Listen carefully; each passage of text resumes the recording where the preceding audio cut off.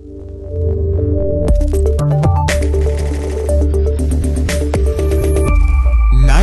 of the Living Geeks.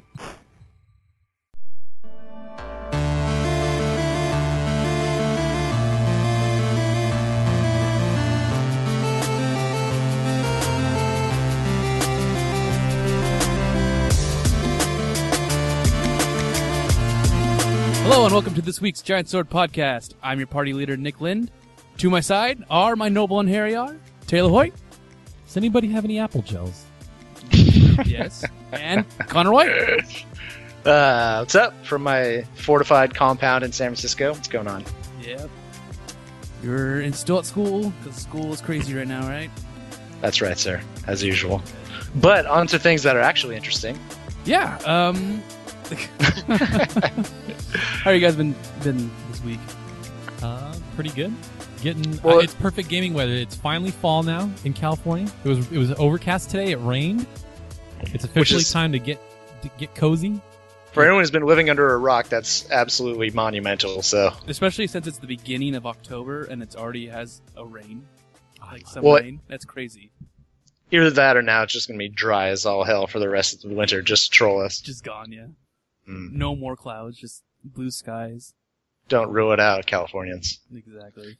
Yeah, I don't think that's anything we've ever really talked about on the show because we haven't really started. We didn't do any recordings while the weather was like this. But for our fellow listeners, this is like our favorite time to play games. Like when I don't know, there's like memories tied up in it. Like when we were little, that was always when the games came out and.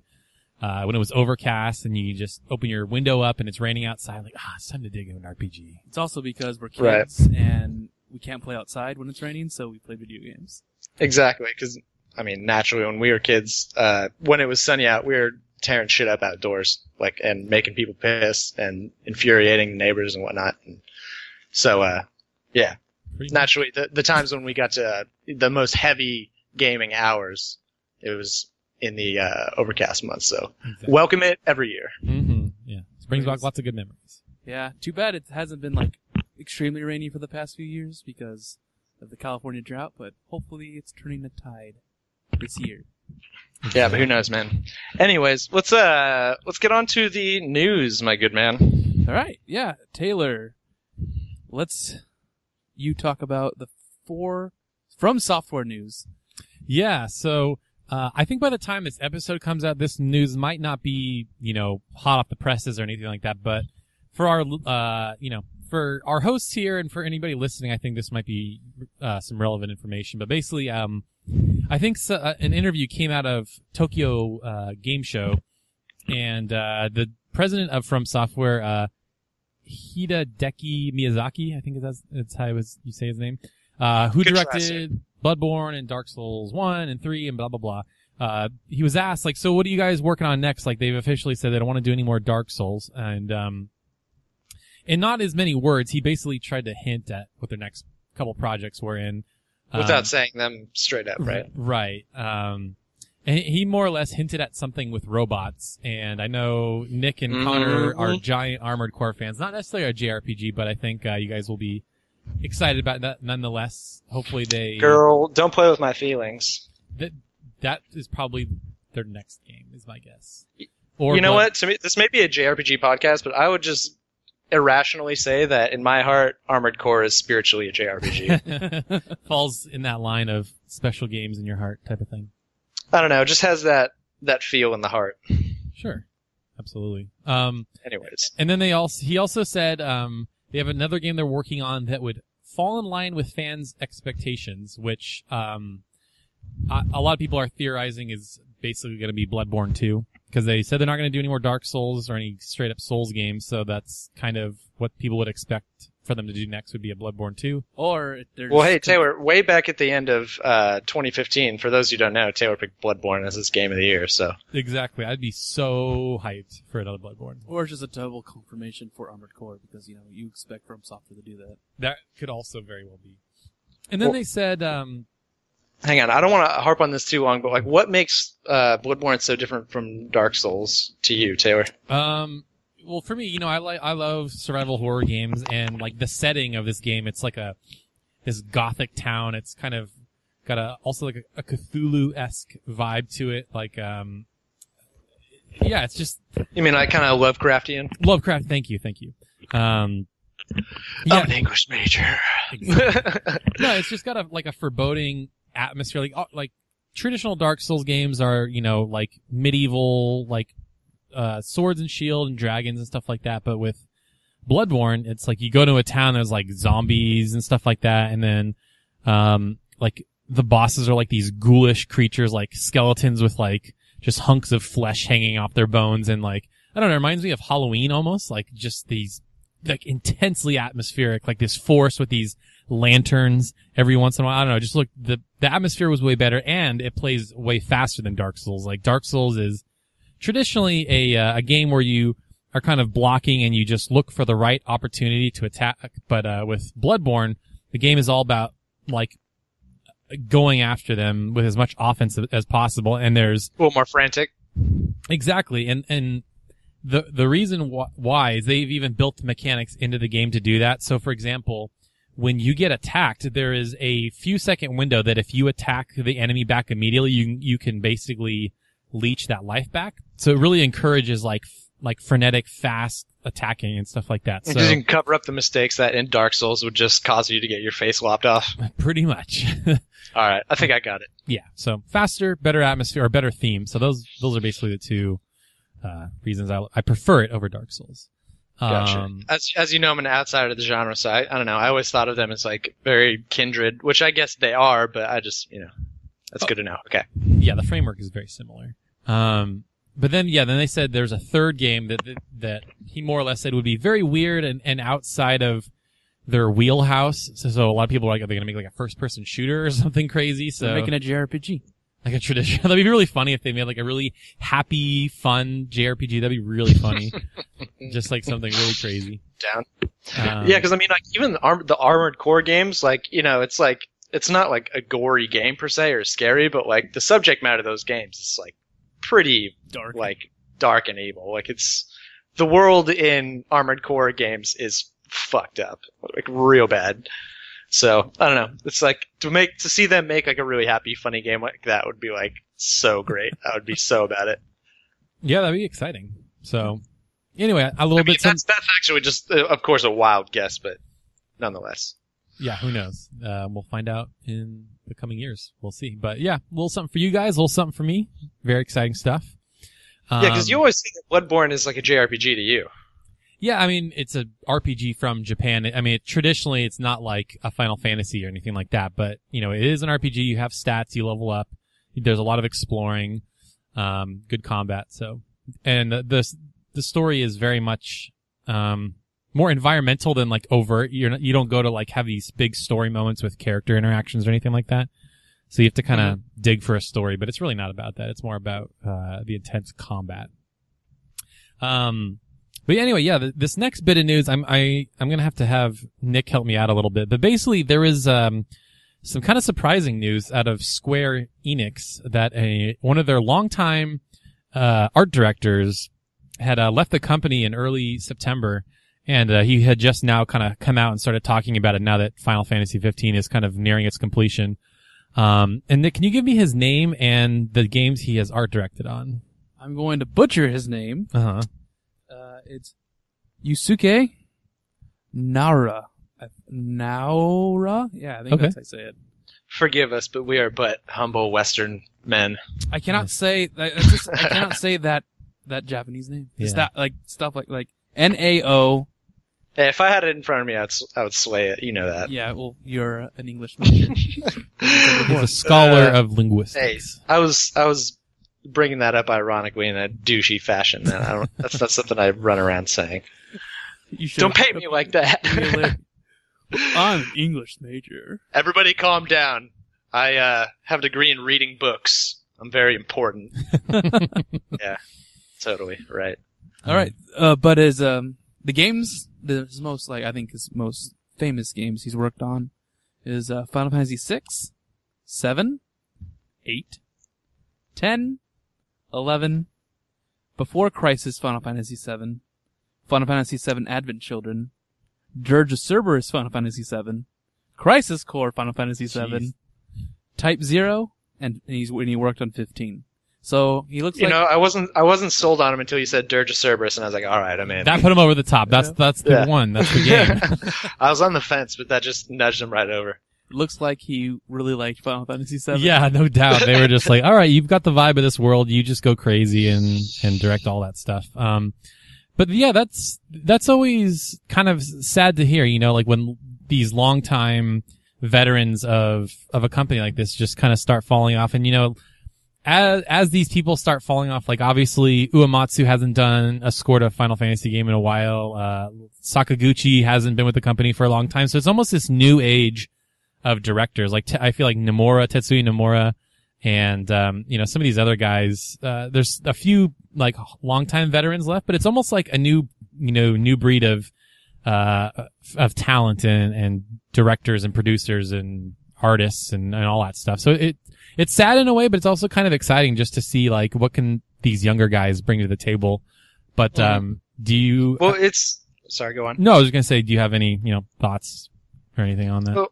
Well, my hope is that, like, when there's turnover like that, you just hope that it's gradual and in a way so that whoever comes into the culture that existed there and, like, it's maintained more or less by the people around whoever left to, you know, kind of, keep it spiritually the way it was before. So you hope that culture can just be maintained through turnover, like like sports reference, like the San Antonio Spurs, who, like, people cycle in and out, and it seems like no matter who they throw on the court, it's always this great tight-knit team just because they have a great culture surrounding them that, like, fosters that. So you just hope that, I mean, because we're not in there, all we get is the products that they put on the shelves for us.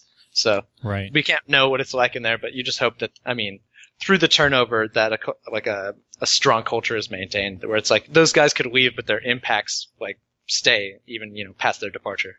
Totally, yeah. And it's interesting because I, you know, having worked on a game and knowing what our art director's role was and how impactful and how much he had his hands in so many different things. Like you said, you hope that this guy had fostered some proteges, or that he shared his thoughts and how he had done things, and whoever comes up next can, you know, can continue that legacy, or even, you know, bring something a little bit new and fresh. And it's really interesting for Final Fantasy specifically, because, like, on the PS1 and the PS2 era, I think obviously things couldn't be photorealistic. That's not what they were going for. They were a little bit more stylized, especially with, like, you know, like, as was their necessity. Right. And now with 15, it obviously looks a little bit more photorealistic, but, you know, like monster designs and world feel and stuff like that, I think that's kind of more, what an art director's role would be. So hopefully, right. Like I said, yeah, there's a lot of creative people. You know. Well, yeah, because. Well, I got two things on that. What were you going to say, Nick? Sorry. They are remaking 7, and he's not going to be helping, so. That's true. I'm pretty sure he has some. Somebody knows what they're doing. Yeah. I mean, they're not going to F up 7. Exactly. They're not just going to bring in some douche and be like, hey, you know, do whatever. Like they have a contingency plans for this kind of thing. And I'm sure they knew for a long time that he was going, you know. It's like, I'm sure he has a ton of fingerprints over it, although he may be gone while the game is still in development. Sure, yeah. But anyways, so one thing that's really interesting about art direction for the Final Fantasy series is that just style is such a massive component of the game and the series, and, like, the spirit of it and what makes it good. It's like art direction in some games can kind of fall to second place when, like, gameplay really takes precedence. But in Final Fantasy, the feel of the world is, like, I don't know, 80% of the battle. And so, I'm not saying, like, things are going to be different, but it's just, like, the importance of good art direction cannot be overstated. Totally, yeah.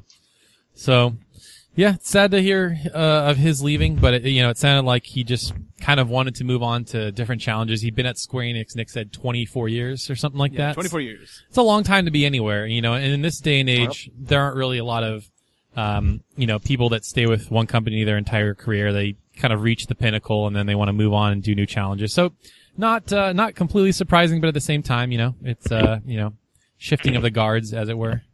Yep, dude was making Final Fantasy games and I was pissing in my Pampers, so, you know, hats off. It's got my respect. So I think that's pretty much it for news, unless Yep, that's pretty much it. Okay. A Cold Steel 2 update. Last episode, I said that I was on the final boss. And But I thought I was. take it you were wrong. Yeah, I thought I was on the final boss, and because it was totally just, final boss material. And, no, Falcom decided to screw with my emotions, punch me to the ground, and, say, hey, this big thing happens. And then 20 more hours of the game. Jeez. So. Are you joking? Yeah, I know. I was not joking. 20 more hours after that. Oh my God. So. I thought you were going to say something like the final boss actually had like 18 different forms, like the final boss from Legend of Dragoon. It just never ended. But it's like literally there's like 7 different places and things that he transforms into, and by the end you're just like, dude, like, can you just die? Come on. Yeah. you're just being a dick at this point. Yeah. So I was like, really? Like, I wanted it at the end, and I was like, really? And then Kathleen was like, nope, that's Falcom for you. I'm like, damn it, Falcom. Had she already beaten it? No, she just played a lot of Falcom games, and she says that's like, what they do. Yeah, I mean, that was a stupid question. I mean, I don't think anybody's beaten that game before you. I mean, just that people aren't playing it. It's just I would be flabbergasted if anyone was more stoked on Trails of Cold Steel than Nick went. Exactly. It's a good game, guys. But yeah, so we're gonna bring back what, Connor? I agree. Yeah. So we're gonna bring back a segment that we haven't done for a while, the JRPG Beginner's Handbook. Ooh. Yeah. I did that sound because I totally forgot to think of an answer, but now I'm really excited to make one up on the spot. Because there's so many good choices. There are. Taylor, do you have an idea? I do, actually. Okay, that's good. Mm-hmm. So this week's console of choice is the DS, which a lot of people probably don't think of as a JRPG machine, but it totally is. Yeah, like when we were talking about like how the transition from PS2 to PS3 was kind of rough and there weren't a lot of JRPGs, you're like, where do you go? And I can remember specifically writing an article about this when I used to, write for Blistered Thumbs, and I'm like, they all went to handhelds. And the DS was home to a lot of really great JRPGs. I think a lot of it either got overlooked or people just didn't look there for that type of stuff. But there's some really awesome games on that system. I think you guys are a little bit more versed as far as JRPGs go. My experience is pretty much limited to the Professor Layton series and a small spattering of RPGs, but yeah, I'm curious to hear what you guys have to say. Well, that makes it kind of even more interesting to hear from you, actually, because, I don't know, we'll see what you come up with. You have to be scraping the sides of the barrel there, which is totally the opposite for me, so it's kind of funny. I just know that there are a lot of bad JRPG ports on the DS as well. There's some questionable ones for sure. Like Disgaea. Oh my but god. There's also some fabulous ports. Exactly, yeah, there's a lot of stuff. It's just funny. Like I hear Chrono Trigger is like the definitive port is the DS version for whatever reason.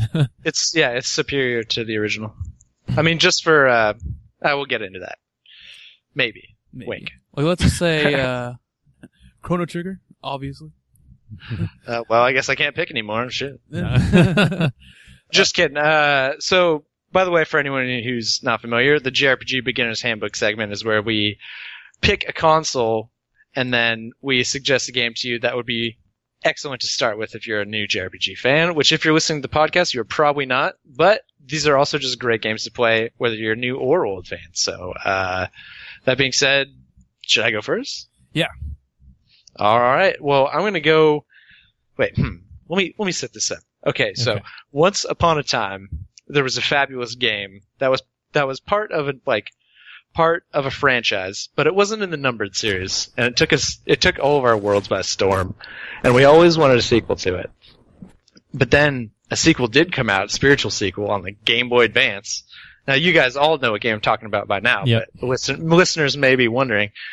And we found the sequel to that game underwhelming, and or at least not underwhelming, or we felt it was so different from the original being on Game Boy Advance or something that we never really even gave it a proper shake, which is surprising considering how much we love the original. And then another sequel to that came out on the DS, and it pretty much changed the game for the series. It was like having a new version of the original game, except totally better. Or not totally better, but totally different and awesome in its own way. I'm talking about Final Fantasy Tactics. And then on Game Boy Advance came out Tactics Advance. And then on DS came out Tactics Advance 2, which is my game of choice here. It's one of the best strategy RPGs I've ever played. I mean, short of like the original Tactics, pretty much. Probably in second place for that. Wow. And actually, yeah, I could even give the original Tactics a run for its money, which is crazy to you guys because I'm like the only one who's played it. But either way, like they basically took the original Tactics engine, which was a bit rigid and kind of not, I don't know. Basically, they breathed new life into it. Like it wasn't outdated at the time, but they brought innovations to the system, the original Tactics system that like I never would have dreamed of, and basically created this entire new different world for it. And there was this whole new attitude with it too that totally befit being on DS, because like as a PlayStation game, Final Fantasy Tactics was like serious adult game, you know, very mature. And then when Tactics Advance came out, all of a sudden it's on Game Boy, which, I mean, kind of has like, Game Boy's kind of thought of as more like a kid's toy almost, you know, especially like the original Game Boy Advances and stuff. Mm-hmm. And so it had kind of had like this childish, you know, more fanciful, lighthearted feel. And then Tactics Advance 2 on DS came out, and it kind of took that lighthearted feel, but added a bite to it, and some of the most lovable characters I've ever run across in a game, like Luso, the protagonist, he's just, I won't try to describe his personality because it's really hard to do that and do it justice, like with any character, but he's just a great protagonist, and all the supporting cast is great. And it's one of those games where they really changed up the job class and like added a ton of new jobs, a ton of new abilities, which a lot of times you'd think of as tampering like with something that was really great, but they just did a bang up job. And like, there's tons of changes to the battle system, but they're all great. I'm not going to go into them in detail, especially because it's been a while since I played it, so I can't remember every detail. But basically, Tactics Advance 2 is probably the best JRPG on DS, in my opinion. I feel like I've played a lot of them. I haven't played Revenant Wings, Final Fantasy 12 Revenant Wings on DS yet, but that's on my list. Tactics Advance 2. Can I pry your brain for a question?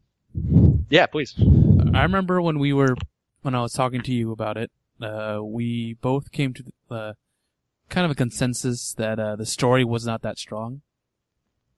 In which? Advance 2. Oh, Tactics Advance 2? Yeah, the story wasn't like its strong point. Is that still, because I played a bit, and I just remember it's like, the story was like, you know, so where I was. Well, I'm really glad that you brought that up, because that kind of brought back to the forefront of my mind one of the things that I remember being so remarkable about the series, or the game, pardon me, is that, it took the story and the plot and was really like, you know what, let's make that like 15% of the game. And then they just give you this big world, like, of course it's like on a map style, like the original Tactics, and you move around plots on a map. It's not like the classic world map where you have an airship or something. Basically, they give you all these bounties and all these different cities with all these quest chains and all these bonuses you can get, and this insane treasure collection system where all the, like, quote-unquote loot, which is a special, like, class of items that's, like, just miscellaneous, like, materials that monsters drop, you sell them to merchants, and then, like, new items appear in the bazaar, like, really rare, and there's just, like, zillions and zillions of pieces of loot that combine to make zillions and zillions of awesome, unique weapons that all, like, give your characters abilities when you equip them. It's like every battle you do, you have the potential of, like, getting new abilities because monsters are dropping this loot that you sell at bazaar. And it's like, gets you all these new items. And, like, that's why I love the abilities from item system, like in this game in Final Fantasy 9. Is because finding new items is, like, doubly enjoyable because you get abilities as well as increased stats. Oh, I didn't know that's how that worked. One thing I do want to mention, you talked about how Luso is likable. I mean, he must have been likable enough because in the OG Final Fantasy Tactics remake, The War of the Lions, he's like a recruitable character, which I think says something because the original Advanced, I don't think any of those characters are in the War of the Lions, if I'm not mistaken. Right. Well, I think, no, wait, I guess, never mind. Yeah, it wasn't Ramza in the original Tactics Advance, it was March, but he looked just like Ramza from Tactics. But either way, Luso's a great character. He reminds me a lot of Jack Russell from Radiata Stories, although that's probably kind of a deep cut reference, where he's just extremely headstrong, like, to a fault, but but with the heart of gold. Like, it's a bit of a trope, but the way he pulls it off, he's legitimate. He feels like a a real character. He has verisimilitude, as us English mages like to say. Oh, excuse But me. well, yes, my red wine. Cool. Yeah. Oh, yeah. I guess so. My point with that, Nick, to answer your question, is that the gameplay is so good and so addictive and so versatile that the story doesn't matter because you just want to play the game. And it's like that sounds weird, but when you play through the game and get in the swing of it and the rhythm of it, it's like, it's perfect. Like, you don't even want to be interrupted by story because the base gameplay is so deep and fun. You want to find those rare items, man. You get that certain ability that you want. You got to find that certain item. It's really hard to explain how perfect like the looting and item and ability system is in that game, but it's like top 2 or 3 like ever. It is it's a great portable game. It's a great DS. It's one of the most monumental portable games ever. But yeah, that's my very long-winded sell job. I apologize all, but I love that game very, very much, and I want everyone to play it. Yeah, we'll get to Throw this that in a later segment, but I might have to add it to my own personal list because I love the original Tactics so much, and both of you guys have spoke highly of just the gameplay. So, Well, this is very cryptic because we haven't revealed that topic later. That's later in this episode yet, but I have a great suggestion for that too. Okay, that I'm excited to share with you. I guess I'll go next. So like I mentioned previously, my experience with the DS is quite limited and definitely not filled with a lot of JRPGs specifically, but the one I did play quite a bit that I liked a lot, and I don't necessarily know if it fits this list super well, but it does in a certain way, and I'll get to that. And it's The World Ends With You, which is a really interesting experimental JRPG from Square Enix. And the kind of the crux of this game is you're this kid. He's kind of like I don't even know how you describe it. He's like trendy. He always wears like these headphones and like these cool clothes and stuff like that. He's cool, Sora. He looks a lot like Sora from Kingdom Hearts for sure. It's like there's so many like JRPG like protagonists that eventually they just start like duplicating. They all just blend into each other. Run out of faces and hairstyles. You know, it's really funny that you say that. I remember reading a quote from Tetsuya Nomura because he does all the character designs for Square Enix. He's like, at some point you can only do so much with hair. At some point they're going to have to start recycling, which I'm sure they've kind of already done. Or just get more and more and more outlandish. That too. That's what I hope for always. But yeah, like this, when I look at my history of playing JRPGs, I feel like there's nothing quite like The World Ends With You. And I think it's really only possible on the DS because the way the battles in this game work is there's pretty much 2 battles going on at the same time. There's a battle going on the top screen and the bottom screen, and you control moves, I think on the bottom screen with the D-pad and moves on the top screen with the face buttons. And it's like this crazy, like, just mind game of having to like pay attention to both screens and making sure you're doing moves and taking care of the enemies on the screen and stuff like that. But like the story, I think the story is what really stands out to me. And like obviously we've talked about many times that like a good story and good characters are at the core of any good JRPG. And like, you know, the game, The World Ends With You is like, that's kind of what the story is about. It's like the world is what you make of it. And like the main character kind of wants to just give up on things, but another character relies on him. He's like, you can't, like, if you give up, the world literally ends because of you. So you need to like pull yourself up. And like he kind of, I don't know, he reminds me of Squall in a lot of ways. Do they kind of have to guilt him into being the hero? I mean, kind of. I don't want to give it away before I'm anybody just trying to hasn't guess what played you're it. saying. But yeah, like it's more of like an encouraging, not like a guilting. It's just like, hey man, like you need to do this because my fate is tied to your fate, basically. And yeah, it's just really cool. There's a really good like life message tied to it, which sounds kind of cheesy, but and it's just really. I love that. When games do that right, it's everything. Yeah, and the setting is super unique. Like most JRPGs are kind of medieval-ish or like some weird fantastical thing, but this is set in like modern Tokyo, Shibuya. You're walking through the streets fighting these like monsters that everybody else can't see. You're the only one that can see them.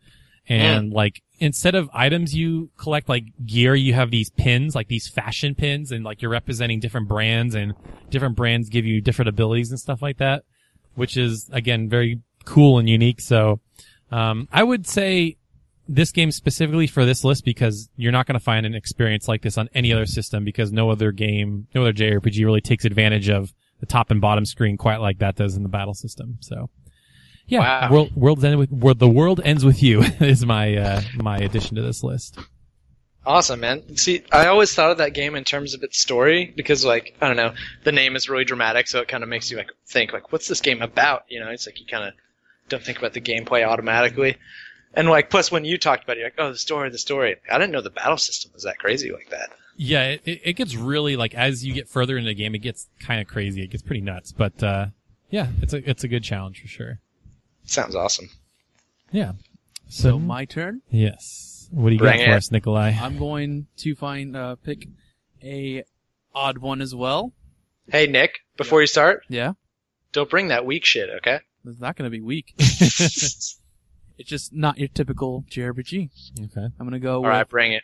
Rune Factory 3. Okay. Which is... Sell me. It's Harvest Moon with JRPG aspects. So you get to grow, have a farm, upgrade your farm, take care of animals and stuff like that, woo your waifus, and then you also have like quests, and there's like a story mode with it as well. Sorry, Nick, that needs to be your Twitter handle. Woo your waifus?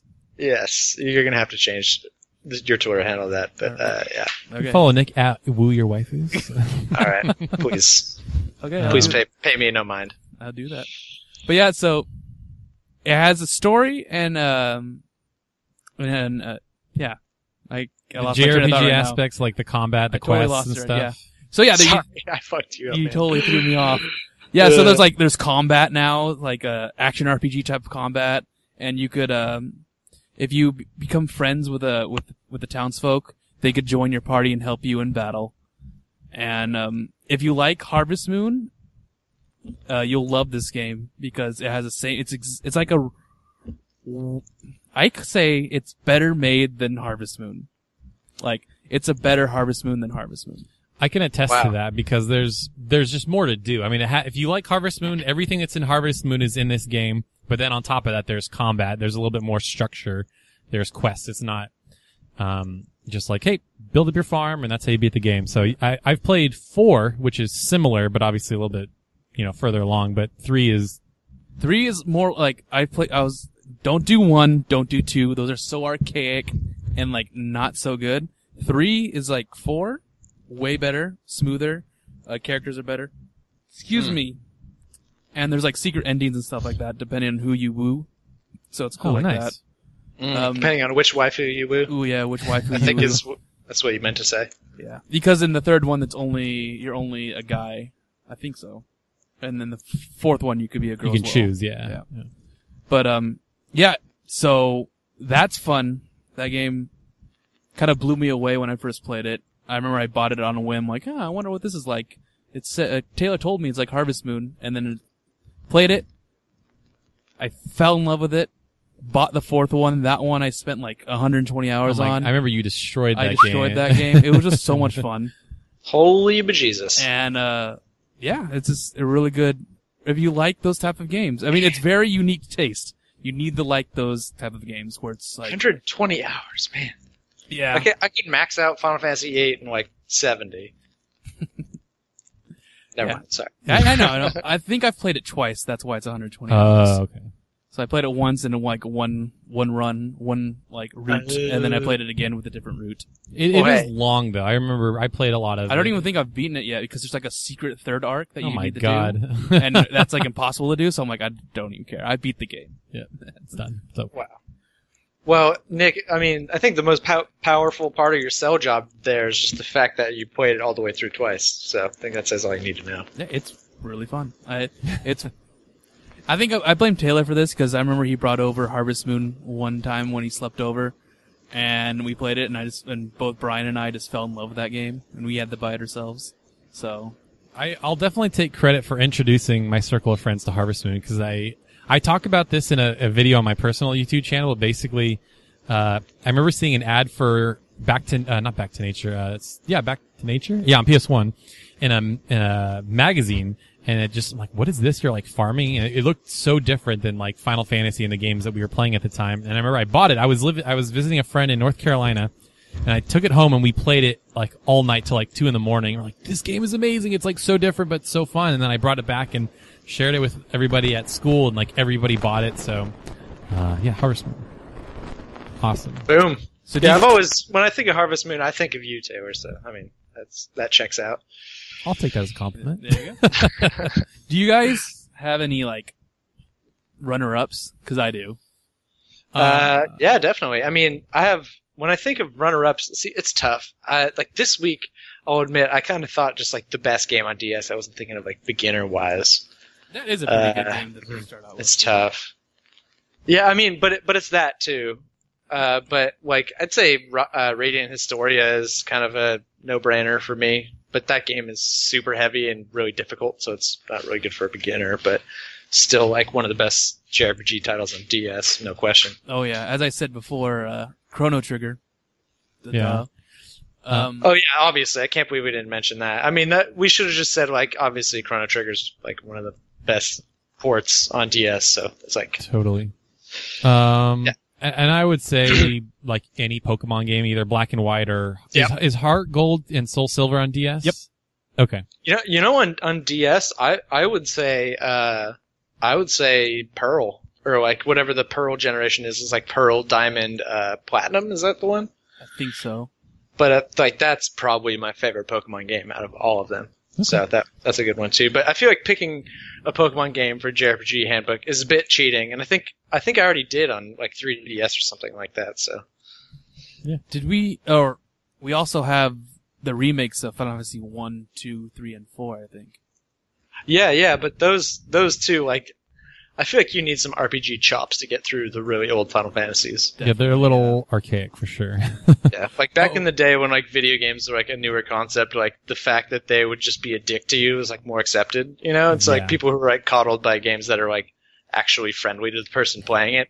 Yeah, play this, just be like, what is this absolute like garbage? But you have to look at it wearing like the glasses, you know, the time travel glasses that take you back to the context when it came out. And if you do that, like there's legitimate enjoyment to be found in those old games, like tons.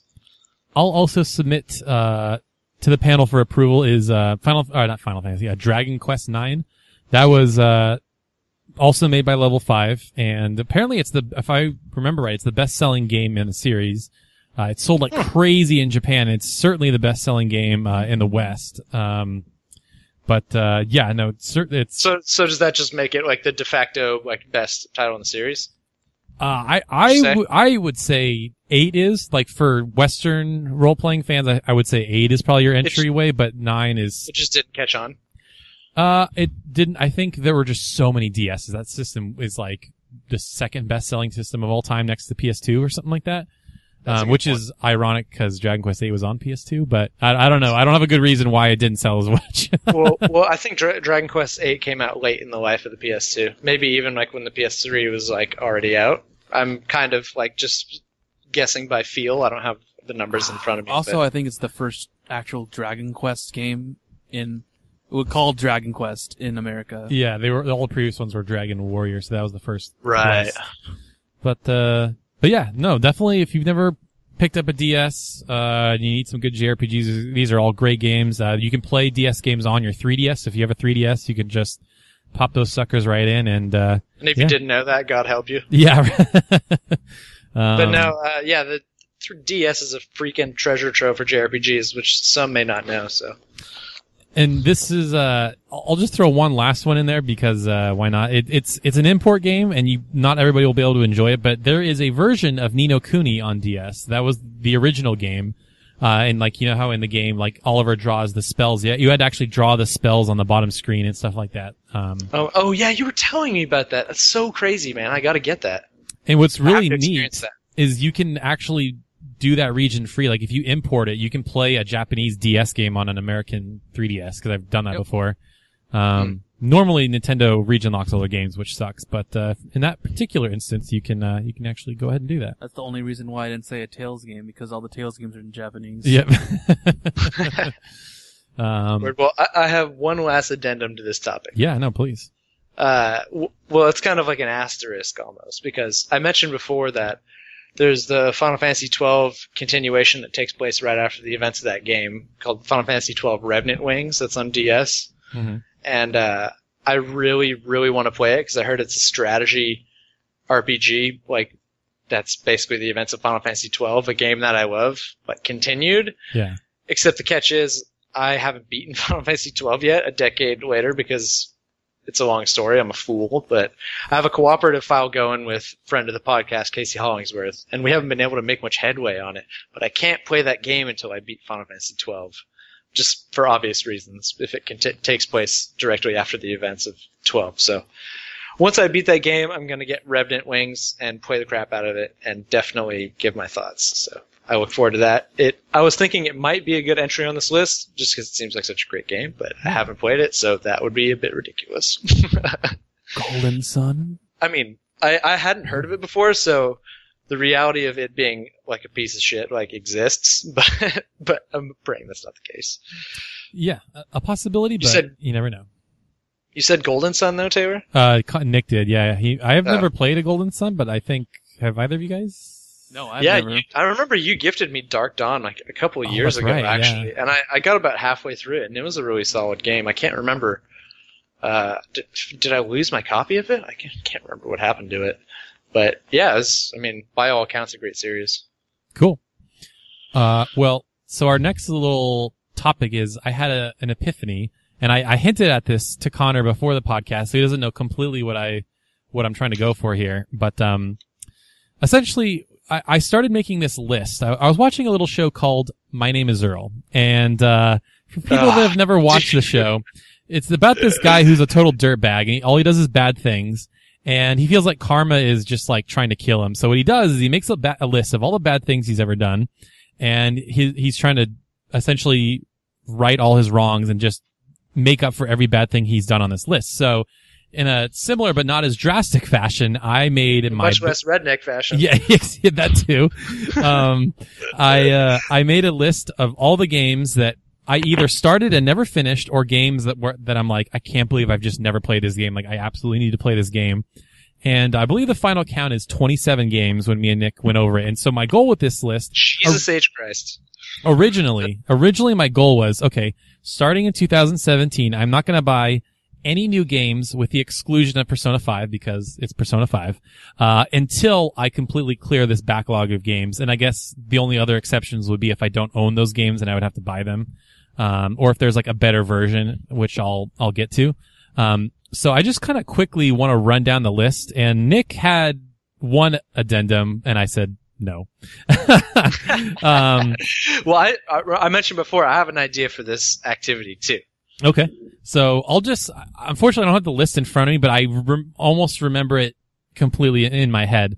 So I'll go from the oldest system to the newest. On Super Nintendo, I really want to beat Legend of Zelda: Link to the Past, Final Fantasy VI, and Chrono Trigger. I've never played Chrono Trigger ever. I thought you were going to say Earthbound. You know, that was a game I was considering putting on this list, but I decided not to just yet because none of us or anybody I really know in my circle of friends has ever played that game or has any affinity for it. And I don't really either. Like, I always hear hype for it, but I never really understood it. So maybe once I get to the bottom of this list and I'm like, okay, maybe I should finally get around to playing it. But, potentially that is a game to add at some point in the future. Totally fair. That's a great 3 though. Yeah, and I was also considering putting Super Metroid, but I don't really care. None of us really ever played it. I have. Oh, you have? Oh. That would just be for more of knowledge of video game history, I would assume. Yeah. So PlayStation 1, this is where it starts to get really hefty. So I have Final Fantasy 9, Chrono Cross, Xenogears. You never beat that? No, I've never beat that. No, never beat Chrono Cross. Oh wow, I totally thought you had. I guess it's just the music you're crazy about. I love the music in the game. You have no idea. Actually, you do. Well, I mean, I ain't even mad at that. I just thought you'd beaten it too. No. Yeah, so it's Final Fantasy 9 Chrono Cross, Xenogears, never beat Xenogears. Never completely got through Suikoden 2. What was it? There was another one I had on the tip of my tongue. Tales of Destiny. Yeah, never beat Tales of Destiny. Gosh, there's so many other like Square Enix games. I'm trying to think of other ones. This is gonna be awesome, Taylor. Yeah, no, it's gonna be great to just go back through just to go through this backlog. Legend of Mana was another one that like I looked up screenshots and like, wow, this game is just gorgeous, but I've never played Secret of Mana or Legend of Mana, so that's like another one where I'm just like, it'd be fun to go back. Which is the Super Nintendo one? I think Secret of Mana is the Super Nintendo one. That game's great. I played the crap out of that one. That might be a game to add on my Super Nintendo list. Because it's like I'm like cross Chrono Trigger with Legend of Zelda, and that's Secret of Mana. Wow. Like imagine like Chrono Trigger like graphics, you know? Mm-hmm. Except instead of turn-based battles, you just run around slashing fools. Nice. And there's like you can use like a sword, a spear, an axe, like all this. It's totally like awesome game. But continue. Cool. I think I have 3 others. Lunar 2, Mega Man Legends, and then I think this is just for posterity's sake, just for knowledge of gaming. Metal Gear Solid. I've never played Metal Gear Solid ever. So that's PS1. PS2, this is a really long list of games. So I've got, Dark Cloud, Rogue Galaxy, Final Fantasy X, Final Fantasy, 12, Dragon Quest 8, Persona 3, which is funny because I've gotten to the final boss and not beat him, so I might just boot up my old file and see if I can beat it. Yeah, I think you can say you beat it, other than just like you YouTube the like what happens after you beat the boss. Yeah, exactly. I think because you've sung its praises from atop the highest mountains, I wanted to add Radiata Stories as well. Okay. Thought that might pop up. I feel like there's others that I'm forgetting, but Tales of the Abyss. Never beat Tales of the Abyss. Okay. I think there's a Tales game on pretty much every system. Yeah. I'm trying to think. I mean, I showed this list to Nick. I mean, speak up, Nick, if I'm leaving anything off. Is there anything that do you think I'm forgetting? It was a Harvest Moon game. Oh yeah, Harvest Moon, Save the Homelands. That was like a personal thing where I had played a lot of it and just never finished it. I kind of just wanted to get back around to that one and finish it. See, the funny thing is that this list, I'm gonna add a lot to it.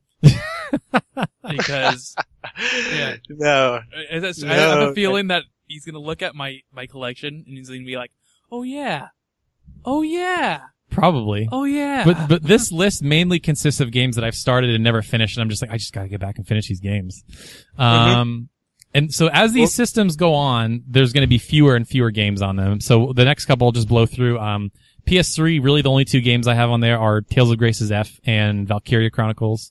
Both games I loved, I just didn't finish for whatever reason. And now there's the HD remaster of Valkyria Chronicles. Right. So I think that would probably be the version I'll play because I looked on my shelf and I don't have it. I must have sold it at some point. I don't know when. I think you did. Well, Taylor, I can lend you my copy of Final Fantasy X remaster for PS4 as well. Oh, cool. Yeah, that'd be great. I think you sold it because you were going to get the remake and you didn't get the remake. I think that's exactly what happened. On 3DS, I really only have 2 games. Fire Emblem Fates, it's another one of those things where I'm like pretty much at the end of the game, I just didn't go ahead and beat it. Okay. Weirdly enough, there's a Professor Layton game. It's the last one in the series. I've beat all of the other ones, and I just, for whatever reason, it's kind of fallen to the wayside. Never got around to it. And then, of course, for Vita, we got Trails of Cold Steel 1 and 2 because Nick will never shut up about it until I beat him. Make sure that's last on the list just to spite him. And then, yeah, that's pretty much it. So you said, You forgot Trails of the Sky. Oh yeah, I had Trails of the Sky in the Sky second chapter because I played the first one and the second one took its merry time to come out and I kind of just didn't care when it came out. So, but yeah, that's my list. I really want to try to beat those and just really, cause like a lot of those games I just really love, like Final Fantasy 9 Chrono Cross. You know, I just want to start knocking some of these off and say like, yes, I beat them. I never have to like worry about them haunting my past. So I have to say, when you were going through like the Super Nintendo and like the PS1, list, Mhm. like you were basically just running the gauntlet of like my favorite games of all time. Yeah, I It's- figured as much. Pretty awesome, man. Okay, so Nick, you had an idea for this? Well, yeah, but first I want to know what brought this on. Is this kind of random? I mean, I've done this. I've been doing this. Yeah. Was I any? No, that's Nick. He's like, I've been doing this all along because I'm a better person. Did you want to be more like me? No, because I started doing this this Yeah. year, Yeah. and Son of a bitch. I was wondering if because I kept nagging him that I mean, a little bit. I think it was a combination of both of you guys. Like Connor, you were commenting, like, I bought this Sonic game for 3DS, and it's like, you were saying how weird it was that I would start a JRPG, and then in the middle buy all these weird side games and just never finish the games that I really care about. So, I was starting to look at, like, I just started thinking about these games that I've never beat and I love, and it's just like, I want to complete the love. Some of these games, unbelievably, I've been able to stay spoiler free on. I have no idea how Final Fantasy 9 ends. I have no idea how Final Fantasy 12 ends. I have no idea how Chrono Cross ends. Like, I don't know how I managed to stay spoiler free all these years. But Well, it'll be great. I have a great hypothesis on why you have. Why is that? Because all of the endings of all those stories take 2 hours to explain. And I really want to finish Xenogears because that's another game that you really just rave about. And it's a game that it's not that I never enjoyed it. I just need to put the time in and just do it. So yeah, I'm excited. Like, again, there's a bunch of games I've been looking forward to for a really long time that are coming out this year, like Final Fantasy 15, Last Guardian, Gravity Rush, and of course we have Persona 5 early next year. But I just almost felt guilty that I was adding all these games to my shelf, but never finishing the games I actually care about. And so I just want to be able to finally say, okay, I've beat these games. And, cause I really almost, in a weird way, want to be some kind of JRPG aficionado at saying I've beat all the greats going back to Super Nintendo all the way to modern that's why we day. created this podcast, right? Oh man, I Right. love this, man. I'm about all this. You're inspiring me to do the same as you, Taylor. I want to make my own list. God damn it. Well, and also, to be completely honest, like, it's just a great way to save money, because I have a lot of these games that I could just, like, alright, let's pop out Final Fantasy 9 and just finish that one. Let's pop out Chrono Cross, knock that one out. So, Okay. It's like Well, reading a book. yeah, So it's like if that's your book. yeah. You go, I want to sit down and knock a It's few good. chapters out of this. yeah, it'd be like my mom just slammed through those books. Totally. Man, she's a beast.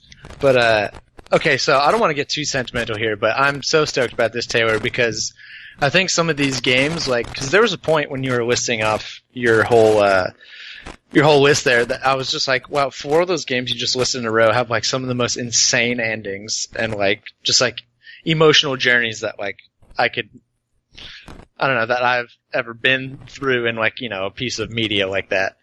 And so I think this, if you follow through with this and beat these games, I think it could change you as a gamer, it could really, the way you look at RPGs. It's I don't mean to be too extreme there, but these are some of the best games of all time you were just listing off.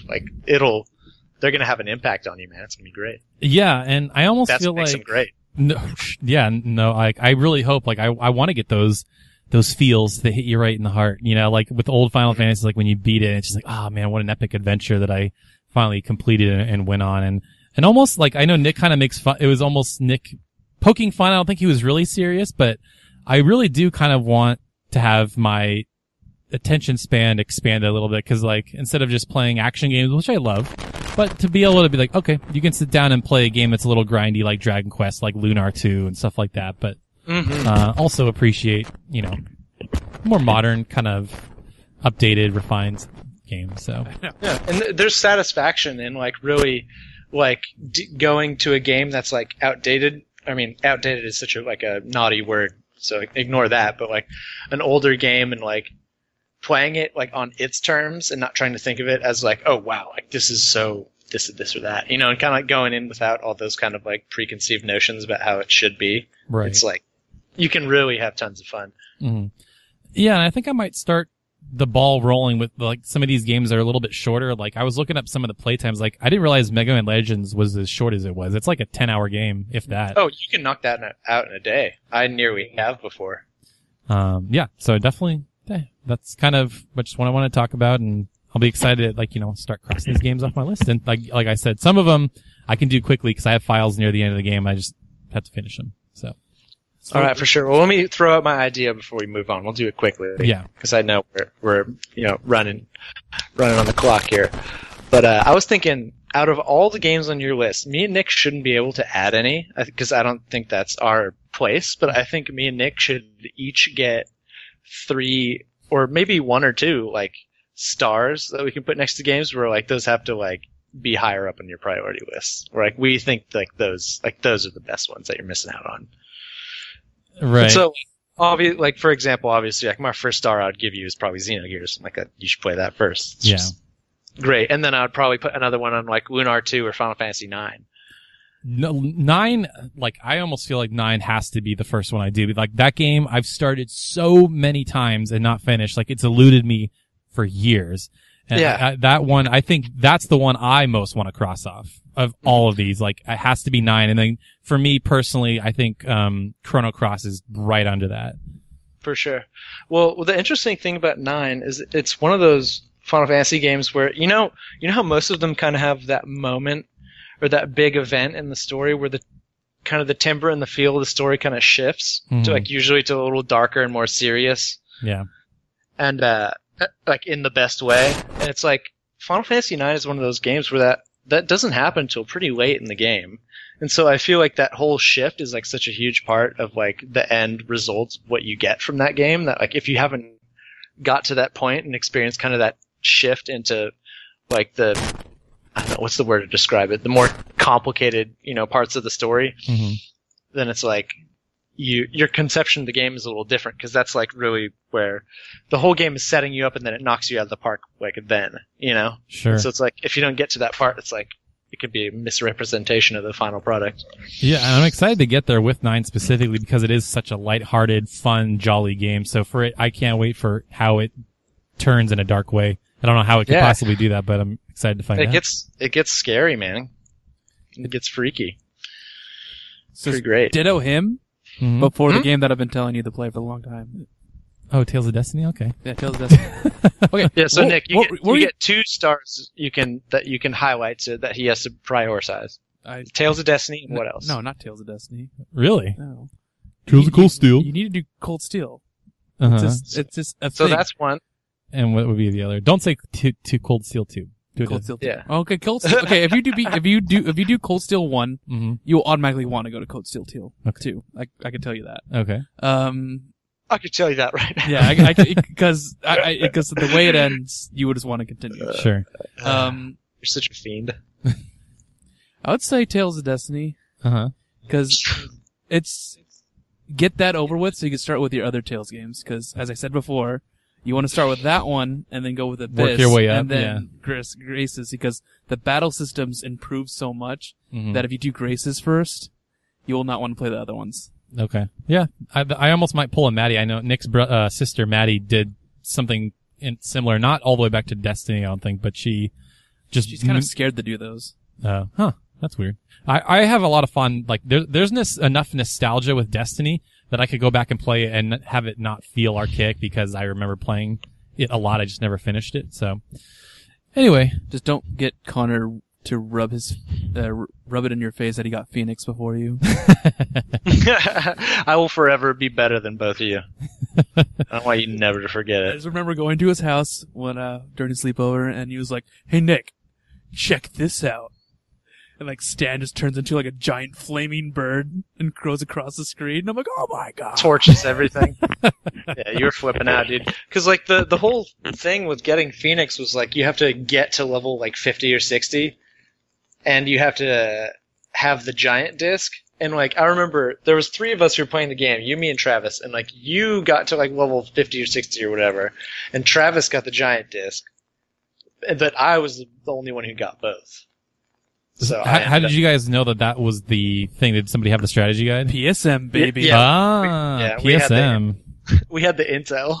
Nice. Because I'm like, this was clearly before the age of like online walkthroughs and stuff like that. But well, yeah, there was like, I mean, the internet was around, but it wasn't at the point where it's like there's answers to everything you want to know yet. The internet back then was sign in for about 5 minutes and then talk to random people on AOL. Yeah, chat rooms for days, dude. Oh my god. Dude, you remember when we used to just like pretend we were just random ass people on chat rooms, just troll everyone when we were, like 11 years old? Yeah. Well, I mean, we probably weren't actually trolling them. There was probably just a bunch of people going like, "Wow, these 11-year-olds should probably shut the hell up and get out of the chat room." Pretty much. But God, it was funny to us. Anyways, So I think it's about time to move on to our final segment. Another fantastic reader question. It's a bit of a long one, so get comfortable, get cozy. Continuation. Yeah, Nick cracked his neck really loud just All right. now. Jeez. Let me get help, sir. Get help. The year is 2022. Last year, Hiroyuki Ito. Hang on. Let me do the music. No, don't do that. No, that would throw me off. Hiroyuki Ito unveiled Final Fantasy XVI, set in a medieval post-apocalyptic world where Mughals have inherited the planet. Xeris Mogstorm, a young Mughal, uncovers a plot to resurrect the evil Hume race with ancient advanced technology. Final Fantasy XVI was a huge financial success, and as the trio who led its development, your superiors at Square Enix have tasked you with a new project. That trio being us, for anyone who didn't listen to the last episode. We designed this last episode, and yeah, continue. Yep. You all have been asked to make a JRPG out of a non-RPG franchise. You are brought into a conference room with representatives from Capcom, Namco Bandai, Sega, and all other Japanese companies. Square's own Western franchises may also be used. Each of you must pitch your own idea, choose a Japanese-owned non-RPG franchise, and tell the group how you plan to alter it into a JRPG. Good luck, gentlemen. Holy Ian crap. At Alexander Arts. Oh, man, I wish... some preparation time would have been nice on this one. I was going to give it to you, we were like, no, do it live. Yeah, I didn't realize I was going to have... Oh, yeah, I got to think about this one. Well, me and Nick can go first if you want to have a little more time to... Or I could pause this right now and you do you can want think to just about do it individual on this one, or do you want to try to get to consensus here? Oh, no, we No, each we're do all- our own. We're all supposed to do our own. Oh, okay. I like it. All right, go ahead. So, I know there's been RPG-ish games in this universe, but traditionally, like, as far as video games go, this has mainly been a fighting game franchise, and I want to do Nick's scoffing because that was going to be his answer, wasn't it? I'll shift it. I'll let Nick take this one. You go ahead. Oh, man. No? Oh, Okay. no, I was going to take so much joy from you sniping him.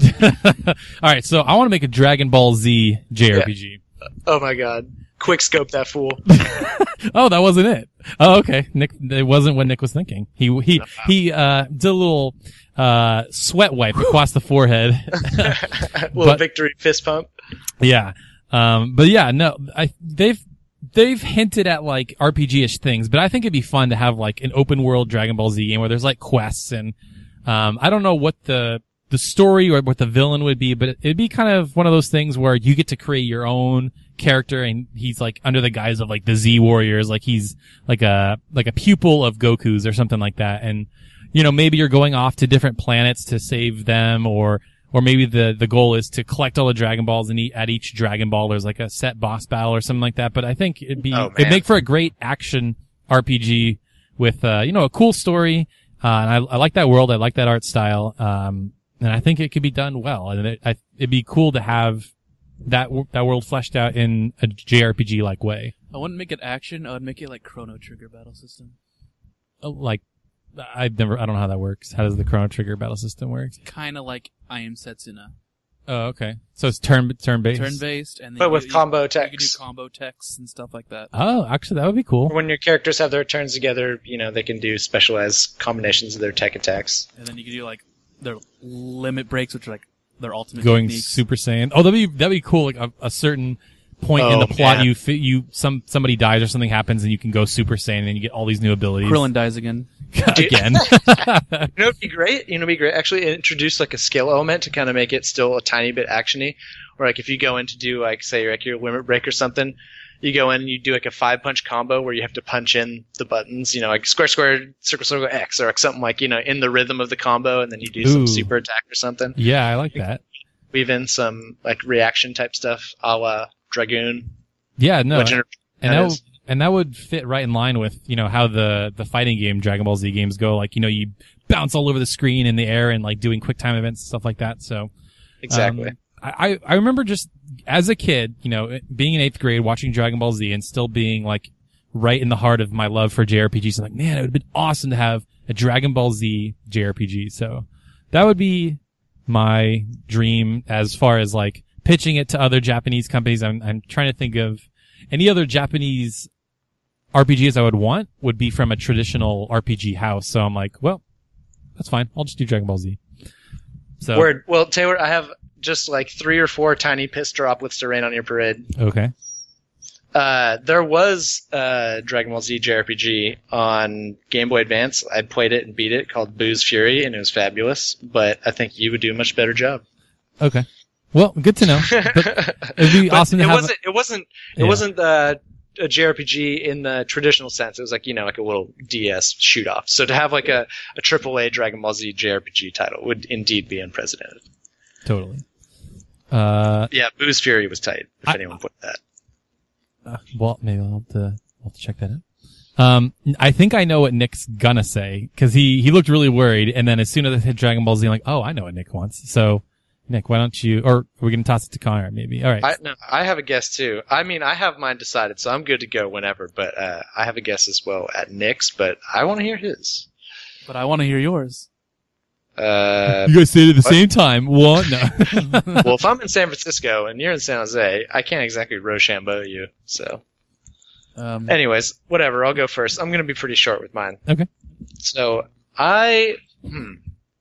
this is something that me and Casey Hollingsworth, again, friend of the podcast, often say, that one of the best and most underutilized settings for games, particularly in like a horror setting, mm-hmm. and like in a JRPG setting as well, is just like feudal Japan, samurais, ninjas, what have you. I mean, I'm not a historian on the subject. I don't know if those two things exist at the same time, but you get what I'm saying. Yeah. So the game series that I would transform into a JRPG, it is a Capcom game, so I think that fits the requirements, is Onimusha. Yeah, that would be awesome. I would just love to, be in a classic heart-pounding turn-based boss battle with some hulking giant samurai demon possessed by Satan's ballsack, like, like using my limit breaks and all the last of my potions and barely beating him with my last basic attack after all my mana is, expended. Like, I just love the samurai style, and especially like me, I always loved what Onimusha did with just turning like that whole setting into a horror game, which really needs to be done again. I think someone really needs to revisit the Onimusha series. But hey, if I have my pick, that the person revisiting that series will be me, and it will be spooky as all hell, and it will be an RPG, and it will be great. I've always thought like JRPGs or just RPGs in general should tackle like a darker kind of scary mood. I think that'd be so awesome. I think that again that kind of circles back around to why I liked Bloodborne so much, and I love that idea, Connor. That's super cool, and honestly, like, as weird as this sounds, I feel like the feudal Japan setting is like kind of criminally underused when it comes to JRPGs, because I can't. Isn't that so silly? It seems like a no-brainer slam dunk, but I can't. But there's always like a classic Japanese level in JRPGs. There's always that. Yeah, like Yuffie's hometown in Final Fantasy VII and things of that nature. But yeah, there's never like the entire game is like that, and I've always wanted a game like that. And everybody keeps saying like, "Oh, make the next Assassin's Creed in feudal Japan." Like, come on, it's a no-brainer, but they never do. Well, there's some really cool themes that like kind of are common in those kind of settings that would be great in RPGs too, that are kind of underutilized. But this is also one of those topics where I could probably think of like 4 or 5 other really, really awesome picks for this if I had more time, but I'm really satisfied with Onimusha. So. Yeah, no, it's a great pick. All right, Nick. All right. Unveil your master JRPG plan here. Okay. I sense an eye roll with that. So, takes place in the future. Uh-huh. You dun, dun, dun. are a raven. Oh, and the world. Yes. This is not what I thought. This is not what I thought. You are a raven, and the corporations that hire you are out to get you. So you are trying to survive, trying to create a home base for you. You're trying to save the Raven's Ark. The battle system will be like a Valkyrie profile, Okay. where you could have you have teammates that you have, so you do like different combos to like different button presses to do combos with your weapons. To be clear for the people that don't know what you're talking about Armored Core, right? Armored Core, okay. yes. Just I'm to be doing clear. Armored Core. Yeah, because some people are like, I'm a raven and you're a bird? What the hell is this bullshit? Ravens are a mercenary group in Armored Core. Okay. It's the And, most unscrupulous sons of bitches on this side of the galaxy. Yep. So you do like each button press, like you shoot your Kurosawa into the air and knocks the MT, the enemy, into the air, and then you could press it like circle, and then the AC behind you shoots like a large rocket to knock him back even higher in the air. And then you could like, if you like hold R1 and then hit that same button, he'll use like his back weapon instead of his right weapon. Exactly. So you can have multiple options for each one. Do combos and stuff like that. You got some good ideas, I hear you. And then, so like the whole thing is about customizing your cores, different weapons, do different techniques. So like one launches them in the air, one knocks them down. You could do like a moonlight slash that does a buttload of damage, but that's all you could do. You could have like spacing be part of the system too, where you have to be like in close range to use like a laser blade or shotgun, whereas you could safely be in the back with like some vertical missiles or something. Exactly. And like you have like your arc, and then you could like find like during your missions you could like save people and recruit them, so like they add on to your base. So you could like they could create better weapons for you, or you could like have like a training room where you could train and stuff like that. Just finding these people would be able to make your base better and make you as a whole better. Wow, you really thought this out. I wish I like thought about the actual system of mine. You got this nailed. Yeah. Clearly he's thought about this a lot. I have not. I just thought about it right now, actually. Oh, wow. Cool. I thought for sure when I was saying fighting games, you wanted to do a Street Fighter JRPG. I was thinking about doing a Street Fighter RPG. Thought it was going to be Tekken. I was going to make it like a Tales of system. Uh-huh. But I was like, that's too obvious. I'm going to do something completely different. I went to Armored Core. I like it, though. That would be tight, though. Cool. Well, once again, Alexander Arts, thank you for the question. Always some creative, interesting ideas. And if you ever want to submit a question to us, you can submit it to Ask Giant Sword? Ask Giant Sword. at gmail.com, or you can hit us up at LHG Channel on Twitter and submit questions. So always welcome, always appreciated. Boom. Also, one add-on that I could throw in kind of dovetails on Onimusha a little bit.